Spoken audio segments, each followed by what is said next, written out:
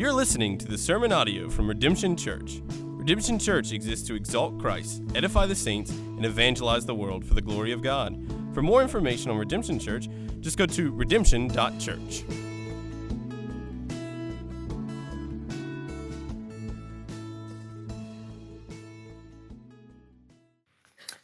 Well, if you have a copy of God's Word with you, open to the book of Isaiah, Isaiah chapter 9. We're going to be reading Isaiah chapter 9, this beautiful passage that we often remember during Christmas season. Isaiah chapter 9, verses 1 through 7.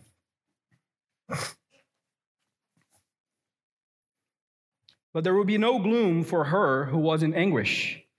In the former time, he brought into contempt the land of Zebulun and the land of Naphtali. But in the latter time, he has made glorious the way of the sea, the land beyond the Jordan, Galilee of the nations. The people who walked in darkness have seen a great light. Those who dwell in the land of deep darkness, on them has light shone. You have multiplied the nation. You have increased its joy. They rejoice before you as with joy at the harvest, as they are glad when they divide the spoil. For the yoke of his burden and the staff of his shoulder, the rod of his oppressor, you have broken, as on the day of Midian. For every boot of the tramping warrior in the battle tumult, and every garment rolled in blood will be burned as fuel for the fire. For to us a child is born, to us a son is given, and the government shall be upon his shoulder, and his name shall be called Wonderful Counselor, Mighty God, Everlasting Father, Prince of Peace. Of the increase of his government and of peace there will be no end. On the throne of David and over his kingdom, to establish it and to uphold it with justice and with righteousness from this time forth and forevermore. The zeal of the Lord of hosts will do this. This is the word of the Lord. Can you name all 50 states of America in alphabetical order and their capital cities? Can you name at least 10 American presidents and what they're mostly known for? What about narrating three military endeavors in which America was involved with to bring world peace? Do you get excited about military stories of sacrifice for the country and of selfless dedication of our veterans to protect our freedom? If you answered yes to any of these questions, well, you are a patriot.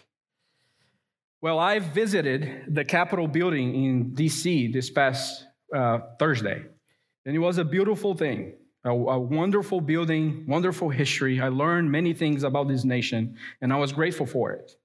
Because patriotism is a valuable virtue, and something that I have grown to appreciate in the past 6 years that I have lived here in America. Because Brazilians, I don't know if you know that, but they tend to be patriotic mostly during election season or the World Cup, in which final is happening right now, and I'm here preaching for you. But that's the extent of it. That's the extent of our patriotism, politics and soccer.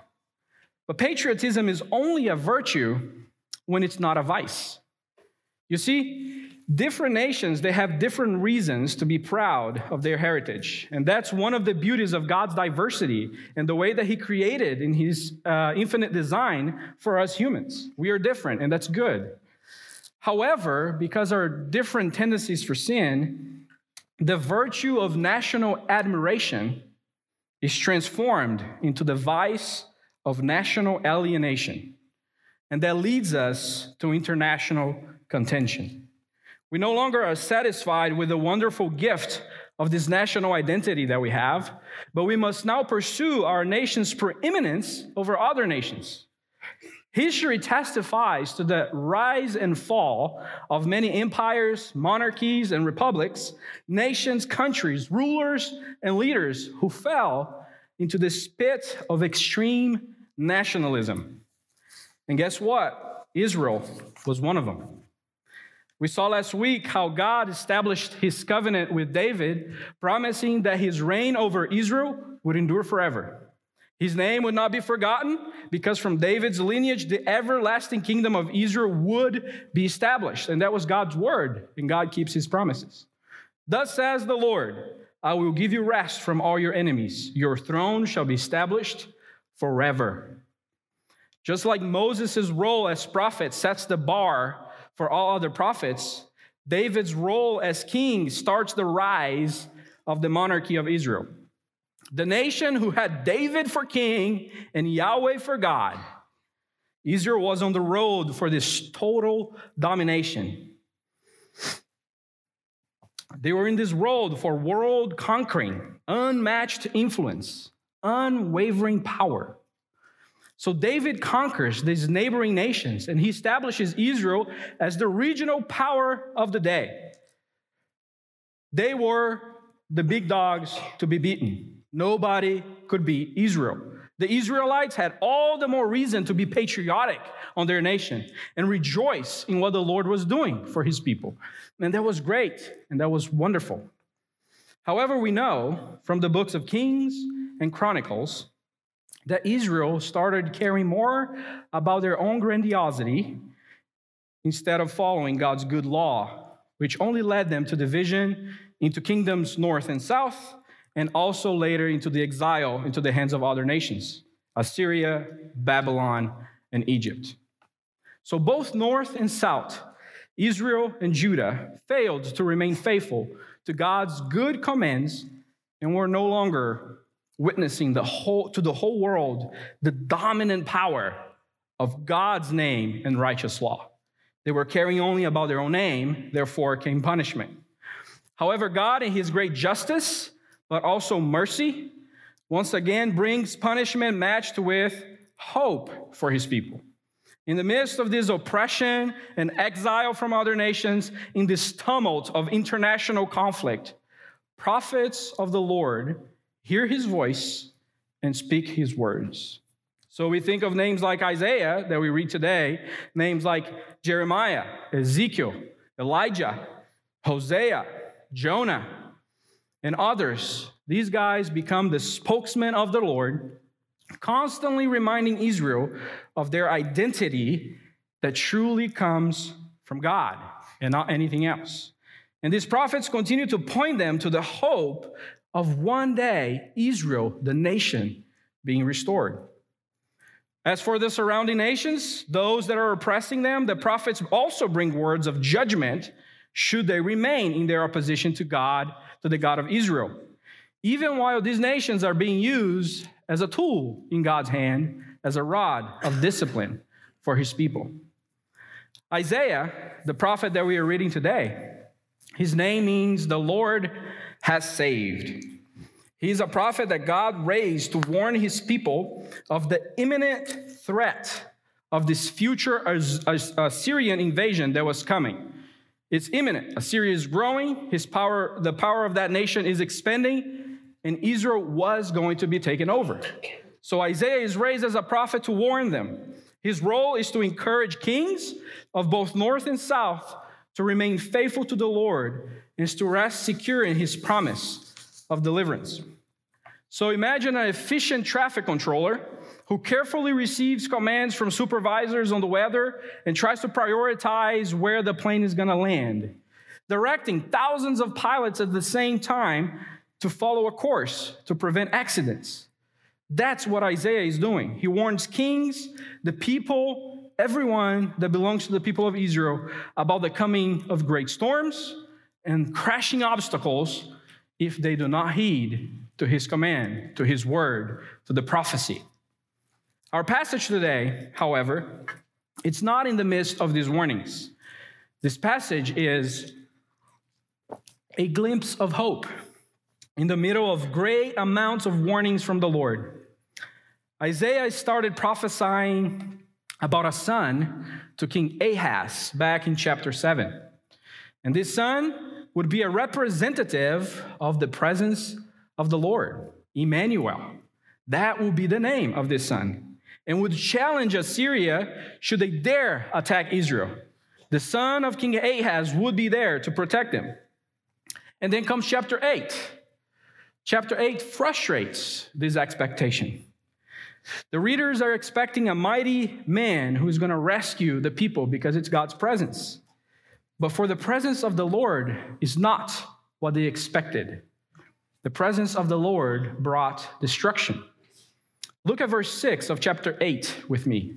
Isaiah chapter 8, verse 6. This is what will happen to the son of Isaiah in this context. Because this people has refused the water of Shiloah that flowed gently, and rejoice over Rezin and the son of Remaliah. Therefore, behold, the Lord is bringing up against them the waters of the river, mighty and many, the king of Assyria, and all his glory. And he will rise over all its channels and go over all its banks, and he will sweep onto Judah. It will overflow and pass on, reaching even to the neck, and its outspread wings will fill the breadth of your land, O Emmanuel, O presence of the Lord. So the presence of the Lord, the son of Isaiah in this context, brings destruction. You see, when there is a refusal to enjoy God's great source of refuge, which is his word to King Ahaz, his presence does not go away. It just shifts its purpose. The presence of the Lord is for both destruction and redemption. It simply depends on our position before his promise. King Ahaz refused to be part of God's great sign by not asking for one. Isaiah in chapter 8 demonstrates by faith that having his own son as the example of Emmanuel, destruction to the people. And now in chapter 9, the prophecy of a son continues because God always keeps his promise. God is keeping his promise to send a final governing man, an individual who is himself God's presence for redemption and for judgment, depending on one's position before him and what we are going to do with this man that is to come. Whether we choose to partake on the promise of God or not, he will keep it. The promise of redemption stands no matter what nation seems to be thriving or what gloom of anguish may be over us. The promise stands. A child will be born, a son will be given. Isaiah chapter 9, verse 6. That's the promise. But let us consider this promise of Isaiah 9 and how the presence of God brings us, people of the 21st century, great hope of redemption today. So let's consider first from how this presence of the Lord brings us from tribal animosity to global inclusion. From tribal animosity to global inclusion. Look at with me in verses 1 through 2. But there will be no gloom for her who was in anguish. In the former time, he brought into contempt the land of Zebulun and the land of Naphtali. But in the latter time, he has made glorious the way of the sea, the land beyond the Jordan, Galilee of the nations. The people who walked in darkness have seen a great light. Those who dwelt in the land of deep darkness, on them has light shone. So verses 1 and 2, they're setting a tone of contrast. We see phrases like former time, latter time, darkness, light. So Isaiah's prophecy here moves beyond the immediate context in which he is writing to his audience, to the current judgment that Israel is about to go through, and he's looking past that, to the light that is to come, to this latter time. Now when we go to John, speaking from this latter time, he echoes Isaiah in a sense when he says, "This is the judgment. The light has come into the world, and people love darkness rather than the light because their works were evil." John 3:19. So Isaiah speaks of the light coming to the world. John speaks of the light that came into the world. The darkness of Israel in their animosity, tribal rivalry, and the failure to abide by God's law is now being contrasted with this future hope of this light that John is talking about that shines in the darkness, not only for Israel, though, for the whole globe. A renewed Israel that goes beyond the Jordan to Galilee of the Gentiles. The darkness of the surrounding nations who waged war against Israel will now join the light born from Israel, for the light overcomes darkness. All they have to do is look at the light, see the light. You see, nations who see the light, they are no longer different from the light, but they are part of the light, and they enjoy the indwelling of the light by being included in the light. In the former days, Israel multiplied in contempt, and they could not proper shine this light. But in the latter days, the better Israel perfectly shines the light and multiplies the one nation by the inclusion of many nations. The better Israel is the light that shines in darkness. When I look at you and when I look at me, I see this promise being fulfilled. O you Gentiles, O you Galilee of the nations, you and me, the light has shone on you. North Americans, South Americans, Europeans, Africans, Asians, all those spread all over the world who have seen this great light are now part of the one nation that he established, the better Israel. I remember the day that I received my U.S. citizenship. It was a very special time, knowing that the lengthy process that I had to go through with my wife was done. It was over. I could finally say, I'm American. And that was a special time, raising that flag and saying, yeah, it's done, it's finalized. I don't have to go through this again. But infinitely sweeter was the moment that the Father made me a citizen of heaven by the cleansing of my sins with the precious blood of his Son. I was not waving any flags. I was just contemplating the Son, Jesus Christ. My earthly heritage may be Brazilian. My earthly citizenship may be American. But my everlasting identity is in the better Israel. For I have seen the light of Jesus Christ, the promised Son. I was born again into a greater nation, into a better nation, into an everlasting nation. All of us who by repentance and faith in the Son that was promised, here in verse 6, therefore, we who have by repentance and faith have seen the light. We are included in the people of God forever. But you may be asking, how do I know if I have seen the light or not? How do I know if I am out of darkness and I am included in the light? The Apostle John answers that in 1 John 1, 6-7, when he says, if we say we have fellowship with him while we walk in darkness, we lie, and we do not practice the truth. But if we walk in the light, as he is in the light, we have fellowship with one another. And the blood of Jesus, his Son, cleanses us from all sin. So how do we know if we are in the light, if we have seen the light? We know because the evidence of seeing the light is having the cleansing of Jesus' blood covering our sins, causing us to walk in fellowship with one another.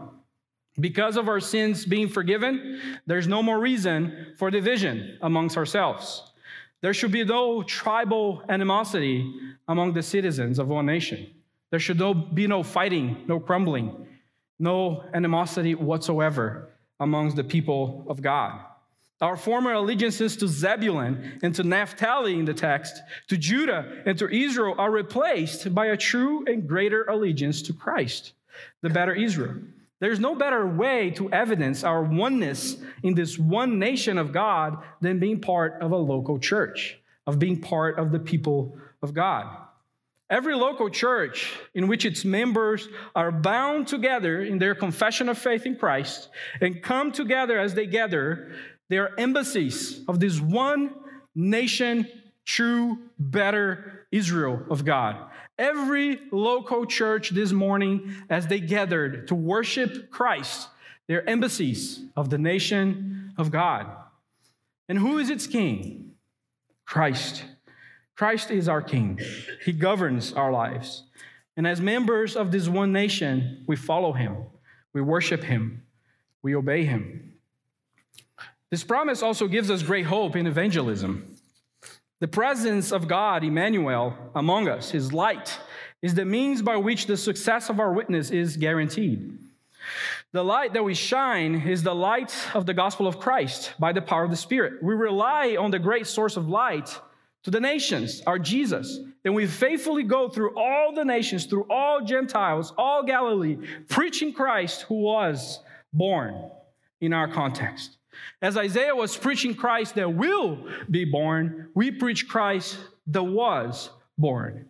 We are equipped and prepared with every possible means of grace to preach boldly, knowing that the promise of global inclusion is His idea and not our idea. We may create strategies, we may set up plans and budgets, we may raise new ideas, we may craft new catalogs, new statistics boards about world engagement and reaching the nations. But reaching the nations is not a task to be finished. It is a command to be obeyed and a promise to be believed. We may think that we have enough energy and power to reach all the nations and have all the numbers jot down to the teeth of how many people are following the Lord. But little do we know that He is the one accomplishing that, not us. But we must obey. We never stop shining the light until the light Himself comes again to reign over the true Israel forever. On that day, the day that the light comes back, there will be no division of nation, tongue, tribe, or kingdom. Because every nation, tongue, tribe, and kingdom will bow before Him, the only King of all. The presence of God gives us hope of redemption because it takes us from tribal animosity to global inclusion. Secondly, it brings us from oppression in battles to the joy of eternal victory. From oppression in battles to the joy of eternal victory. Read with me verses 3 through 5. You have multiplied the nation. You have increased its joy. They rejoice before you as with joy at the harvest, as they are glad when they divided the spoil. For the yoke of his burden and the staff of his shoulder and the rod of his oppressor you have broken, as on the day of Midian. For every boot of the tramping warrior in the battle tumult, and every garment rolled in blood will be burned as fuel for fire. You see, there's great pleasure in relief. I know it's summer, but I know it's winter, but imagine being in the summer and being a runner, and you run 5 miles. You get home, what's the first thing you do? You drink water. Cold glass of water to relieve the hot and sweat that you are experiencing. But you drink so much, after 5 glasses of that cold water, what do? You run again. Where? To the restroom for another relief. Because relief brings pleasure. So verses 3 through 5 gives us a picture of this futuristic relief that is to come when the child is born in verse 6. What is this relief? Great joy. They will receive joy. They will rejoice before God over the relief. What kind of relief? The fruit of their labor, verse 3. The breaking of their oppressors' kings, verse 4. And the extinguishment of the need for battle, verse 5. Notice the progression in the text. The harvest and the division of spoil in verse 3 brings us back to Genesis, where God curses the ground, making the toil of Adam's hand agonizing and labor-intensive. Now the yoke, the staff, and the rod of their oppressors of verse 4 brings us back to Moses and to Judges, when the Lord in all His might delivered them from slavery and oppression, from Egypt and from the Midianites. The boot of the warrior in the battle and the garment rolled in blood in verse 5 takes us back to the battles of Joshua, the battles of Saul, and the hope of victory that they finally found in King David. Work, oppression, war.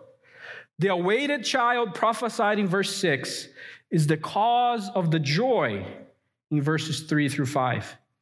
From Adam to Moses to David, this child will fully restore the joy of his people. There is victory to come. The audience of Isaiah, they were experiencing all this as Isaiah is writing this, experiencing the realities of these verses. And now when they reach verse 6, they can have a glimpse of hope the hope that Paul talked about in Romans 15:13. May the God of hope fill you with all joy and peace in believing. Their belief had to be set on this promised child, one who would increase their joy unending, one who would bring final relief. So if they had hope about the future, how much more should we? How much more should we have hope of this child? Because we have the child speaking himself. We open his word and he says, "Peace I leave with you. My peace I give to you. Not as the world gives do I give to you. Let not your hearts be troubled, neither let them be afraid." And again he says, "Come to me, all who labor and are heavy laden, and I will give you rest. Take my yoke upon you and learn from me, for I am gentle and lowly in heart. And you will find rest for your souls, for my yoke is easy and my burden is light." You see, because Christ came, there's reason to rejoice for us, even in our work, even in our suffering, even in our battles. We toil day and night. We labor to bring food to our tables. For what reason? We suffer mockery, and we feel like we're living like foreigners in a different land. For what reason? What joy is there in fighting a battle over and over and over again? The same joy that Paul tells the Philippians. "Do all things without grumbling and disputing, that you may be blameless and innocent, children of God without blemish, in the midst of a crooked and twisted generation, among whom you shine as lights in the world, holding fast to the word of life, so that in the day of Christ, I may be proud that I did not run in vain or labor in vain. Even if I am poured out as a drink offering upon the sacrificial offering of your faith, I am glad and I rejoice with you all.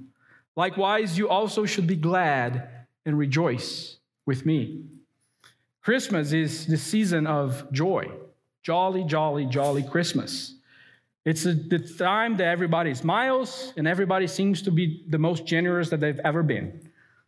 Whether people recognize this or not, such joy and generosity reflect the result of the birth of Christ and his presence in our lives. Christians are to be glad and they are to rejoice in the labor of our hands because it is God's means to provide for us personally and collectively. We are to be glad in the midst of oppression of all kinds because it is God's means to showcase his faithfulness in securing our faith and witness to a lost world. We are to be glad in the midst of battles because it is God's means to renew our hope of redemption and the victory to come. Christian, don't give up. Don't hesitate in your faith. Don't think that the oppressions of this world, the persecution that you see on the TV and the news of war can ever shake what Christ has done on the cross. It cannot even come close to the reward that awaits all those who believe in Christ. We are in this world, but we are not of this world. We belong to a greater and better nation. We have a greater governor, and it is to him that we now turn in our last verses. So far, we have been through from tribal animosity to global inclusion, and then from oppression in the battle to joy in eternal victory. And lastly, the hope of redemption, the hope of the presence of Christ turns us from wagers of war to servants of the Prince of Peace. From wagers of war to servants of the Prince of Peace. I don't know about you, but the build-up of this series, of this Christmas series, is causing me to be very, very expectant for Christmas Day.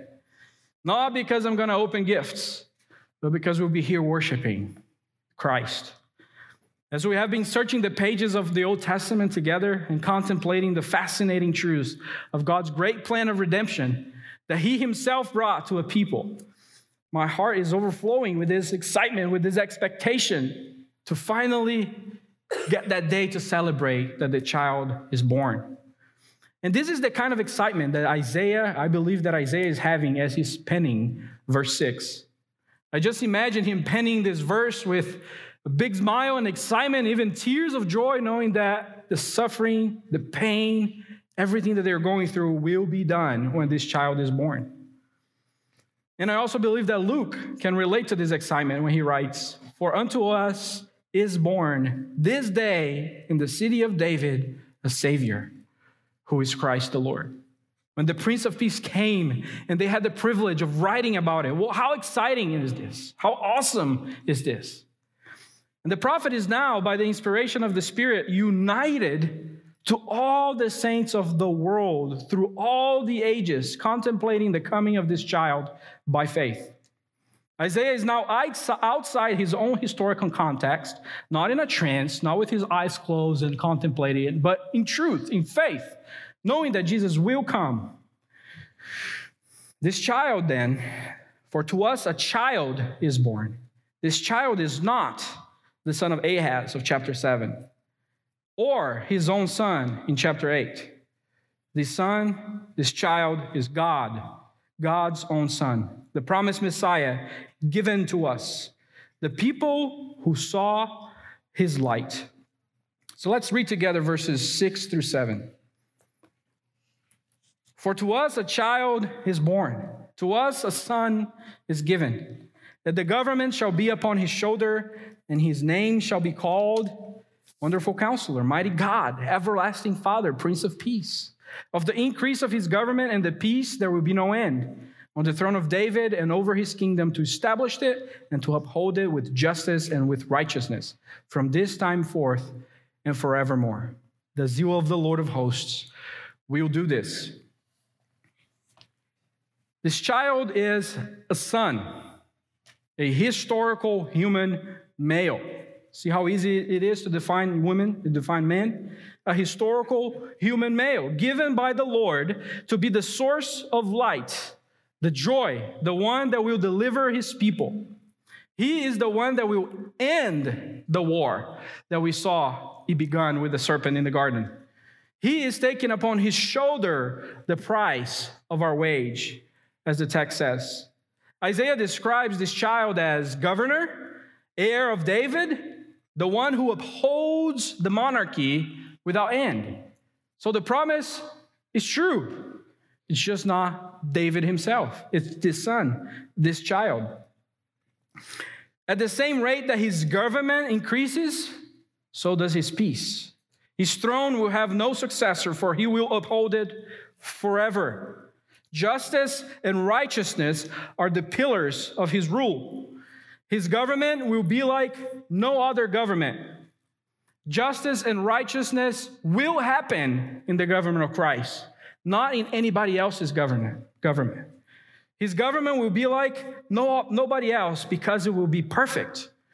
A commentator says this: the perfection of this king is seen in his qualification for ruling, Wonderful Counselor, his person and his power, Mighty God, his relationship with his subjects, Everlasting Father, and the society that his rule creates, Prince of Peace. He comes as the final confirmation of God's zeal for his own name and glory.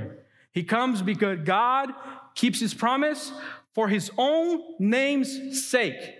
Because he said he will do it, he did it.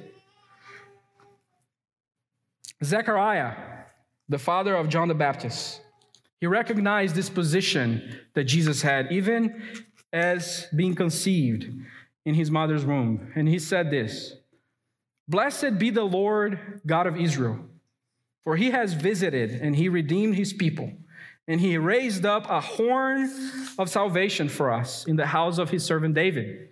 He spoke by the mouth of his holy prophets from of old, that we should be saved from our enemies and from the hand of all who hate us, to show the mercy promised to our fathers, and to remember his holy covenant, the oath that he swore to our father Abraham to grant us, that we, being delivered from the hand of our enemies, might serve him without fear, in holiness and in righteousness before him all our days, that we may serve him without fear, that we may serve him, that we may have peace.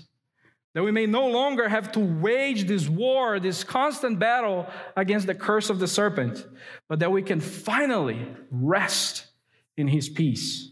The God of Israel has sent the better Israel, Jesus Christ, the Prince of Peace.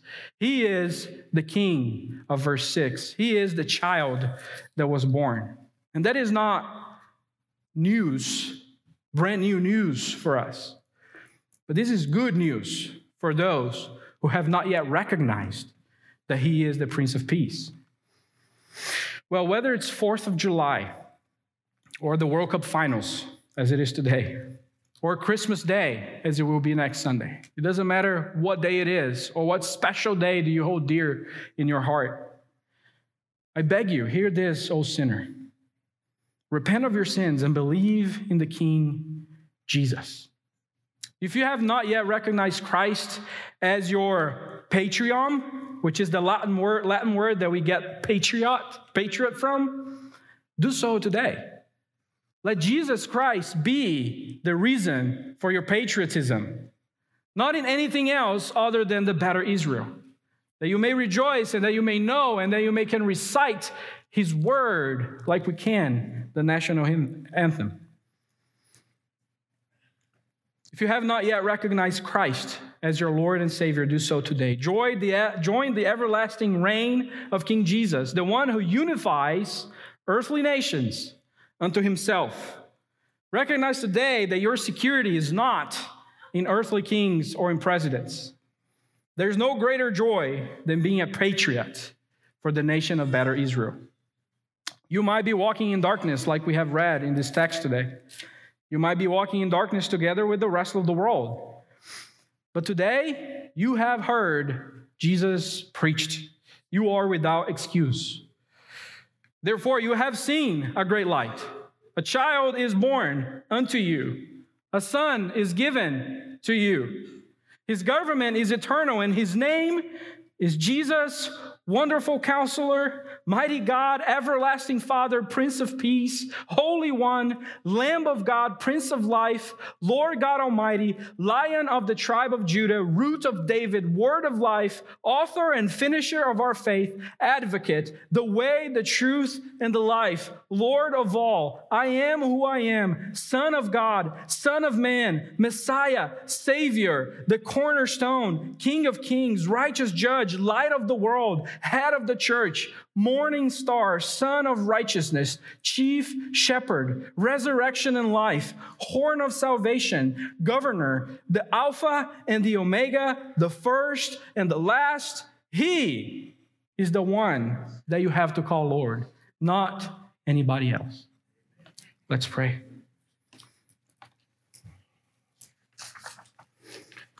Dear Heavenly Father, unto us a child was born. Jesus Christ came, and he established his kingdom forever. The true and better Israel is here as we gather and as we exercise the keys of the kingdom and as we hold fast to being the embassy of this one nation. People from all sorts of backgrounds, all ethnicities, all languages. We look different, we speak differently, but we have one King, Jesus Christ. And this morning we worship you. This morning our only objective is to look to the light and see and know that the promise was kept.